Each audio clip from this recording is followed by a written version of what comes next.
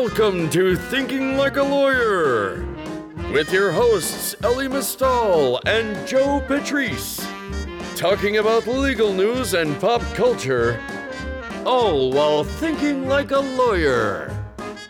Here on Legal Talk Network.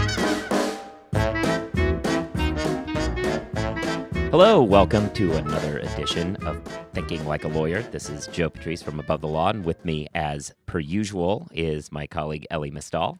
What kind of world are we living in today, Joe? Well, I mean, I understand the surprise. Of course, we're referring to the big news, which is the shocking announcement that Bob Stoops is resigning as head coach. Oh, is that not what you were talking about? No, I was talking about the fact that the former director of the FBI just admitted under oath in the Senate confirmation hearing that the president obstructed justice, or at least tried to. Yet the Republicans, all they've got is, oh, well, the president wasn't under personal investigation. One of the things, I'm just going to go right into my grind because it's just, I know you're listening to this later, guys. We just got through with the Comey testimony in front of the Senate. And one of the things that's just crashing my brain is that President Trump is so myopically concerned about whether or not people think that he gets pissed on by Russian prostitutes, that he is so concerned about that all of the information and evidence that he is obstructing justice, that his campaign colluded potentially with the Russians to influence in America, all of that is tertiary to this myopic concern about, do people think that I get pissed on by Russian hookers? That's our world, yo. That is the world in which we inhabit. I mean, well, sure, but I mean, getting pissed on by Russian hookers, not that I don't want to knock it having not tried it, but I would imagine that that's something that people view as sufficiently embarrassing they don't want to get out. The hearings, yes, I wouldn't go so far as to say that Comey said anything about, like, that obstruction of justice happened. He certainly, and I think my takeaway was he's the world's greatest witness. I would have killed for any of the various people that I prepared for interviews with the government or depositions to be as unflappable and as unwilling to take the bait on questions like, shouldn't you have done something else when that happened? And they always want to please who's asking the question, say, well, I tried, blah. And he just I mean, I guess I might have been cowardly there. That was a mistake. And it's just unbelievable. Comey's testimony should be like witness prep 101, right? Yeah. And you said the exact right word. There was a point, the part of the Republican defense of Donald Trump is that, well, James Comey couldn't have really felt like Trump was obstructing justice, because if he had felt like he was, he would have gone to somebody, he would have talked to somebody, he would have complained, he would have resigned, he would have done all these other things. And Comey's response to that has not been, well, I did this and I did this and I did that. His response, as you exactly put it, was like, yeah, maybe I could have handled that better. He literally says in testimony, look, I'm not Captain Courageous. Like, boom. Like, you just don't get witnesses on the stand under harsh questioning who are willing to admit their own personal failures. Yeah. And thus be able to show how their personal failures have nothing to do with the testimony that they are giving. And that's a tactic, right? If you're a prosecutor, you want to put people on the defensive like that. You want them to try and explain what they did. Part of it is there's a natural myopia, to use a term you've already used, on the part of the prosecutors to think that everybody has 20/20 hindsight. It should be 20/20 foresight, and they like to think. But it's also, even beyond that, they will ask those sorts of questions because people have this natural reaction to flounder and try to say, oh, no, I did this, I did that. They use that to get stuff out of folks and to make them feel like they're under the gun and potentially want to give more to make up for things. And he's just not going to, he knows the game, as evidenced by the fact that he's a lawyer for many, many years and a law enforcement official. He knew exactly what was going on, and he didn't take any of it. It reminds me, honestly, it reminded me of how I talked to my wife. Of just, no, I didn't do that. You're right, honey. Yeah. I didn't wash the dishes. I'm bad at that. You gotta try to explain, like, oh, but I actually did. I worked here and I took out that trash. No, I didn't. I'm bad at that. That's right. Sorry. That's right. For the record, after we just described James Comey, the director of the FBI, as the greatest at something, Ellie found a way to say that was exactly how he is. at being a husband. Yeah, right. Like James Comey is to testimony in front of the Senate Oversight Committee as I am to being a husband. You are the James Comey of husbands. Yep. Actually, that was the best part of the hearing, the revelation that Trump's inviting him to dinner apparently required Comey to break a date with his wife. Yes. And it's like, dude, Trump canceled Comey sex night. That now it's on. Now it's time to impeach. So we had that discussion. So that is a thing that we just did. Maybe it's time that we transition into something. We need a guest. Yeah. So let's set up the guest a little bit before we get there. So in recent days, there has been some changes in the world, which is the University of Arizona a while back decided to start accepting the GRE along with the LSAT as a way of getting into the school. That caused a firestorm. Well, I would say nobody cared because it was Arizona, but that's not true. LSAC decided to make a big deal out of it, and most of the other schools in the country came to Arizona's defense. Since then, it spiraled up, but it really hit the fan when Harvard announced that they were going to go down that road too. You and I have, I think it's fair to say, different opinions on this. So we wanted to talk about the GRE versus the LSAT and what it means for the future of law schools. Is this future of law schools? Is this a good test? What all can we talk about with this? And so our guest is Jay Thomas. He's the executive director of Kaplan's pre-law services or programs. I'm not an expert on the titles over there. But Jay, you're joining us because you deal a lot with, it's test prep. You deal a lot with both the LSAT and now, I assume, starting to get into the GRE now that it actually intersects with your life. Sure. So talk to us a little bit about the two tests and the differences. First question, how much referee am I going to have to do between you guys? Quite a bit or just a little? A little. You're going to be more president of the Senate Judiciary here. Fair enough. The GRE, it's interesting. The GRE versus LSAT debate, what's right for students, what's right for law schools. Lots of folks come on different sides of this. The GRE is the most versatile of the graduate school admissions exams, if you will. It used to be just the catch-all test that students would take to go into basically any program that was not law school or business school or medical school or some sub-free health programs. And then a couple of years ago, the business schools across the country started saying, hey, you know what? There's a lot of overlap between what was tested on the GMAT and the GRE. Both have quantitative reasoning. There's a lot of logical reasoning thought in there. There's analytical writing components. So maybe the skills tested in the GRE are as applicable in the business school piece as the skills are that are tested on the GMAT. And so we saw a lot of business schools, and frankly, now most of them across the country will accept either the GMAT or the GRE for the purposes of business school admissions.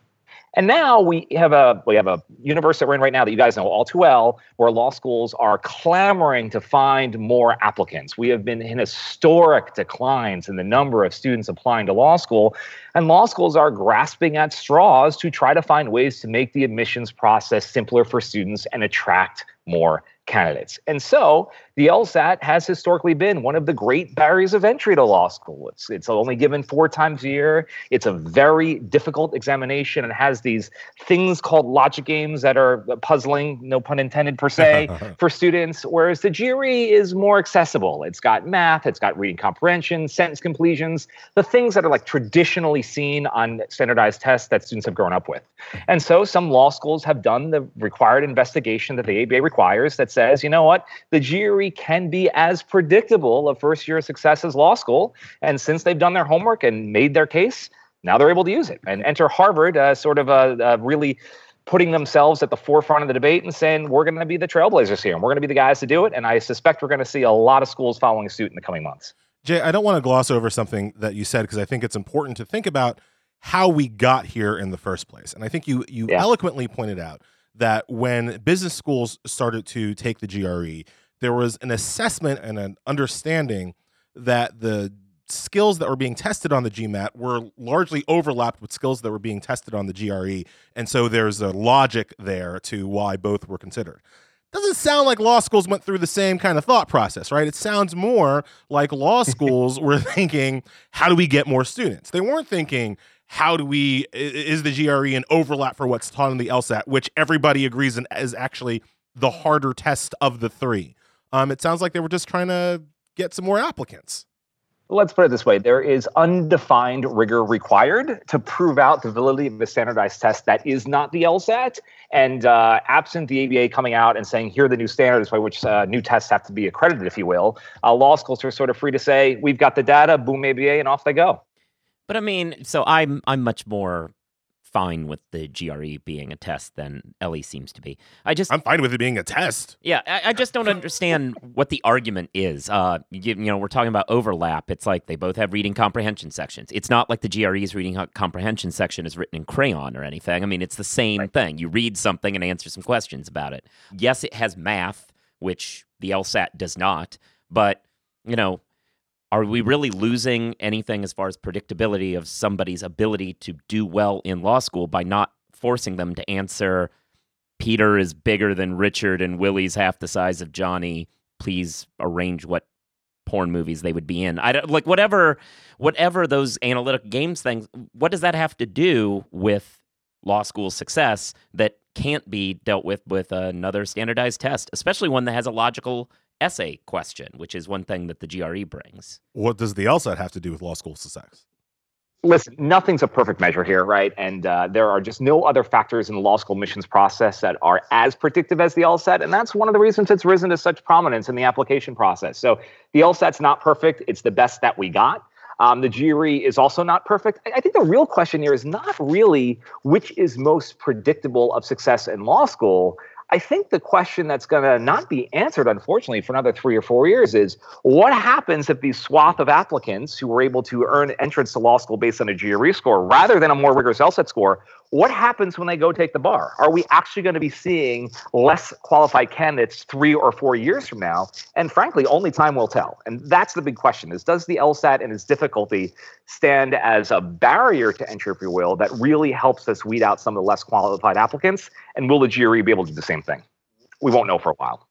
Well, one data point that we have to suggest what's going to happen is that we've already seen a brain drain from law school in terms of LSAT scores. In law schools kind of greed to get as many students as possible through the doors, the median LSAT score of people admitted to law school has been steadily dropping over this last almost decade now, but certainly over the past 4 or 5 years. And now we have started to see the effects when it comes to bar exam passage rates, which are cratering all across the country. Right. And how does this have any bearing on that? I don't see the connection. The GRE opens up the capacity to bring in more students, but in a different way. A lot of schools now are lowering their standards for LSATs by saying we can take people who aren't as good at the LSAT.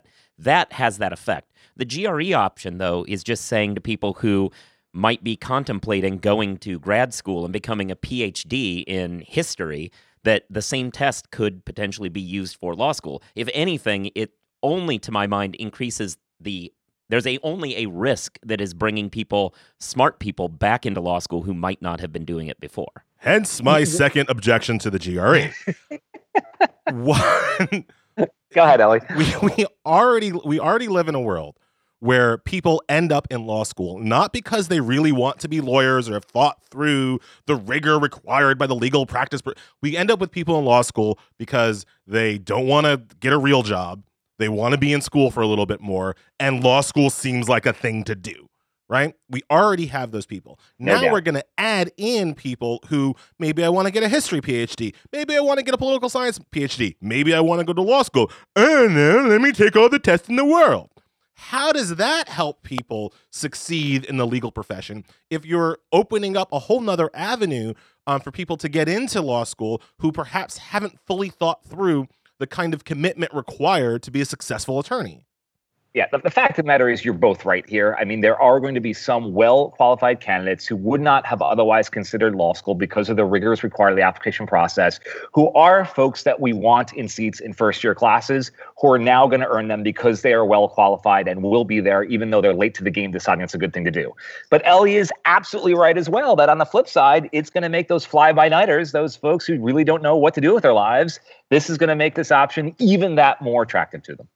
Let's talk about it on the ground in terms of pre-law students, because I know that's your focus at Kaplan.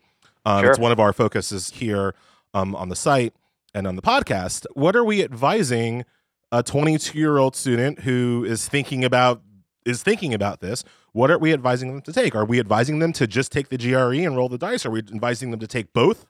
What's the plan here?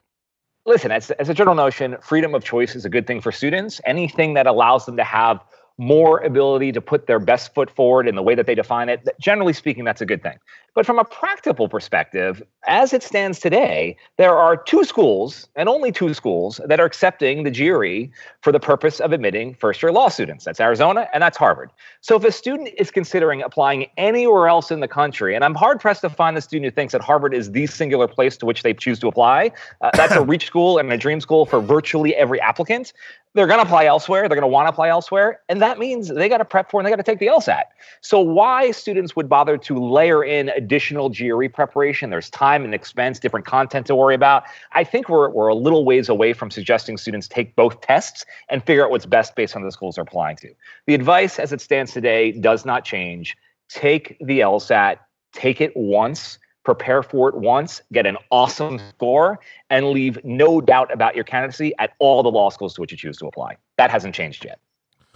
Yeah, I mean, I think you're right based on where we are right now today in 2017.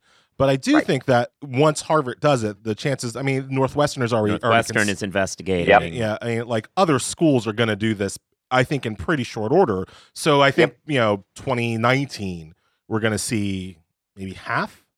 Would you say half, Joe, of the schools that accept the GRE within the next 2-3 years? I think that's probably true. And then that calculus is going to change, I think, for students. I think at that point, people will be trying to figure out which test they think they can get a better score on. I mean, maybe is the true answer to your question. In fact, I don't know if you guys have read this, but the ABA is considering a new measure that they are opening up for comment right now that would state, I'm going to paraphrase this greatly here, but right now, basically, the ABA requirements say that all schools have to use the admissions test. You must use the LSAT unless you, school X, can prove that some other standardized test is as predictive as the LSAT.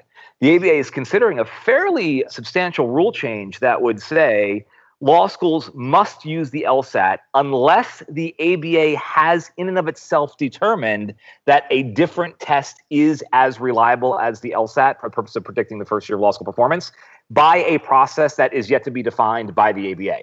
If that passes, that will essentially cut Harvard, Arizona, Northwestern, any other schools off the knees if they're considering making this change unilaterally. So a lot remains to be seen in the space to see, with all the politicking between ETS, the test maker for the GRE, LSAC, the test maker for the LSAT, there's still a lot of question marks in play here that could drastically change the outcome 2-3 years from now. I mean, I think it's an open question. I mean, it's a great point. And I think it's an open question from the ABA perspective as to what do they want to do? Do they want to keep and raise a high barrier to entry to the legal profession? The ABA clearly benefits from having some barriers to entry into the legal profession. The ABA wouldn't exist but for barriers to entry into the legal profession. Do they want to continue to raise a high barrier, or because their member schools are suffering, do they want to lower the barriers to entry so their member schools can get more students in there? That's exactly right. Yeah, I still balk at this whole way in which Ellie chooses to talk about this, is though the GRE is like the little drawing that you do to get into the art school on the back of something. It's actually a test with hard questions. It is not hard. Yes. Hard. Yes. Okay. I mean, did you take this test? Yeah. Yeah. And how'd you do? I did bad. Just about as well as you did on the LSAT is my guess, within context. Only because I borked the math. Because okay. Well, so yes. So the issue is actually you're kind of going the other way. Because you're bad at math, you think that we shouldn't have this test. If anything, that means this test is a better barrier to entry because people have to do math. But that's what gets me is these tests, to my mind, the role of tests in the admissions process is because grades at different schools mean different things. You can't say somebody got a 4.0 here versus there. What does that mean? The standardization is the key. And to the extent you have a standardized test that is of some level of difficulty, that's all that really matters. And I don't understand why we have given a monopoly to LSAC to create this one test when a lot of the key skills that a lawyer would need, reading comprehension, the ability to write arguments, ability to write period, which the GRE has, which the LSAT, certainly didn't in my day. those skills are there. And so I don't see why it's a bad test. But then again, you just said the standardization is the key. And so how is a school supposed to really choose between an applicant with a 3.5 from an Ivy League school with a good LSAT score versus an applicant with a 3.8 from a good state school with a high GRE score? Like, how do we choose between now standardized tests and obviously the non-standard GPA? I mean, percentiles. And remember, keep in mind, too, the LSAT was a test that was purpose-built for the purpose of law school admission use. It was a test whose questions, largely unchanged since 1991, was designed to test the skills that law students do on a daily basis, where the GRE was not, right? Mm-hmm. And so law schools are looking at a bunch of candidates from a bunch of different schools. And by the way, there is no particular major that is more advantageous admissions process than another. And so you got students from different schools, different backgrounds, different majors, different age ranges. And this LSAT was not just designed to be a number on a piece of paper that levels the playing field, but really to say there is a baseline of skill that we want every student to have coming in the door. Do they have it or do they don't? And we're going to purpose-build the test that actually tests the things that lawyers do. And that was the original of the LSAT. The GRE doesn't do that as deliberately. I think the other, I think when you say it wasn't designed just to be a number that levels the playing field, I think one of the reasons why it has become that number is not actually because of anything that the ABA or law schools or LSAC can do. It's because of U.S. News. Sure. U.S. News is then becomes the strain through which all of this is shoved into. So you get the result of this school is number 1, this school is number 30, this school is number 212. Looking at the LSAT scores of admitted applicants becomes a huge factor in how U.S. News ranks its law schools, which is why doing well on the LSAT has become so important to getting admitted into law schools. In a world where and this is, I guess I'm going to slightly agree in a way with Joe, because of this factor. Hold on, we have a sound effect for that, I think. There's like a klaxon goes off. It's hard, but to the extent that the GRE makes it more difficult for U.S. News to standardize that input factor, it probably makes all standardized testing a little bit less important to the admissions process as a whole, which I would argue is not a bad thing. You're not wrong. I mean, in a brilliant PR move, I think you know Ellie as a former grad, Harvard Law dropped a bit in the U.S. rankings this year from one position to the next. The very next day, they announced that they will be utilizing the jury for law school admissions, and so it was a beautiful way to change the narrative in the face of what could have otherwise blown up as a potential negative story for Harvard Law. Yeah, because, going from 2 to 3 for Harvard Law was it's quite the drop deal for them. It was hurtful for them, right? I mean, this is how you, with the GRE, is potentially how you get lower LSAT scoring students into your law school who are otherwise really deserving candidates without napalming your U.S. News rank. That's correct. Right? I mean, that's got to be part of the thought process here. Well, in the short term. Right. I mean, in the short term, but I think that can't be utilized as a long-term warrant either one way or the other in this argument, because your point, which I agree with, is that now that Harvard has done it, more and more schools are going to do it. At a certain point, there's a critical mass such that doesn't matter. Last question. I already kind of referred to this, but I want to hit it a little bit harder. Let's talk about the math. One of my arguments for why the GRE will not sweep the nation is that lawyers are lawyers in part because they are afraid of math. They shouldn't be afraid of math. Math is important. It's the language of the universe. Yeah, I mean, you're going to have to take torts. You should know math. But lawyers are afraid of it. And the LSAT is the one postgraduate standardized test that you can take and not have to add 2/5 plus 2/5. So do we think that it's positive in a way that the GRE might force some students to actually learn some and like the GRE math? I mean, I said I worked it, but like it's not hard. It's not multivariable freaking calculus on that, right? It's 4/5, by the way, in case you're wanting to take a test again. I was aware. Okay. I was so aware that I constructed that so that the answer would be 4/5 as opposed to 3. That's how aware I was of what the answer was going to be. I didn't even do the math. So, Jay, I mean, you deal with pre-law students all the time at Kaplan. When they come in, do they have any desire to learn math? Are they scared of the math? I mean, part of the reason why they're scared of the LSAT logic games is because it's math-ish. Like, how do you help pre-law students with that?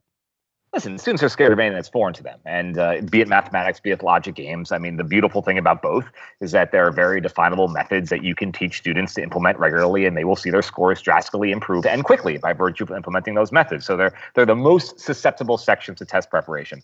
But listen, if your biggest hangup on going to law school is whether or not you have to deal with math or logic games, maybe you should be re-examining your priorities. That's just my point, right? Like, that should not be the ultimate determinant factor here in whether or not you are a good law school candidate. You'll learn it. You'll learn to learn it. You'll learn to love it.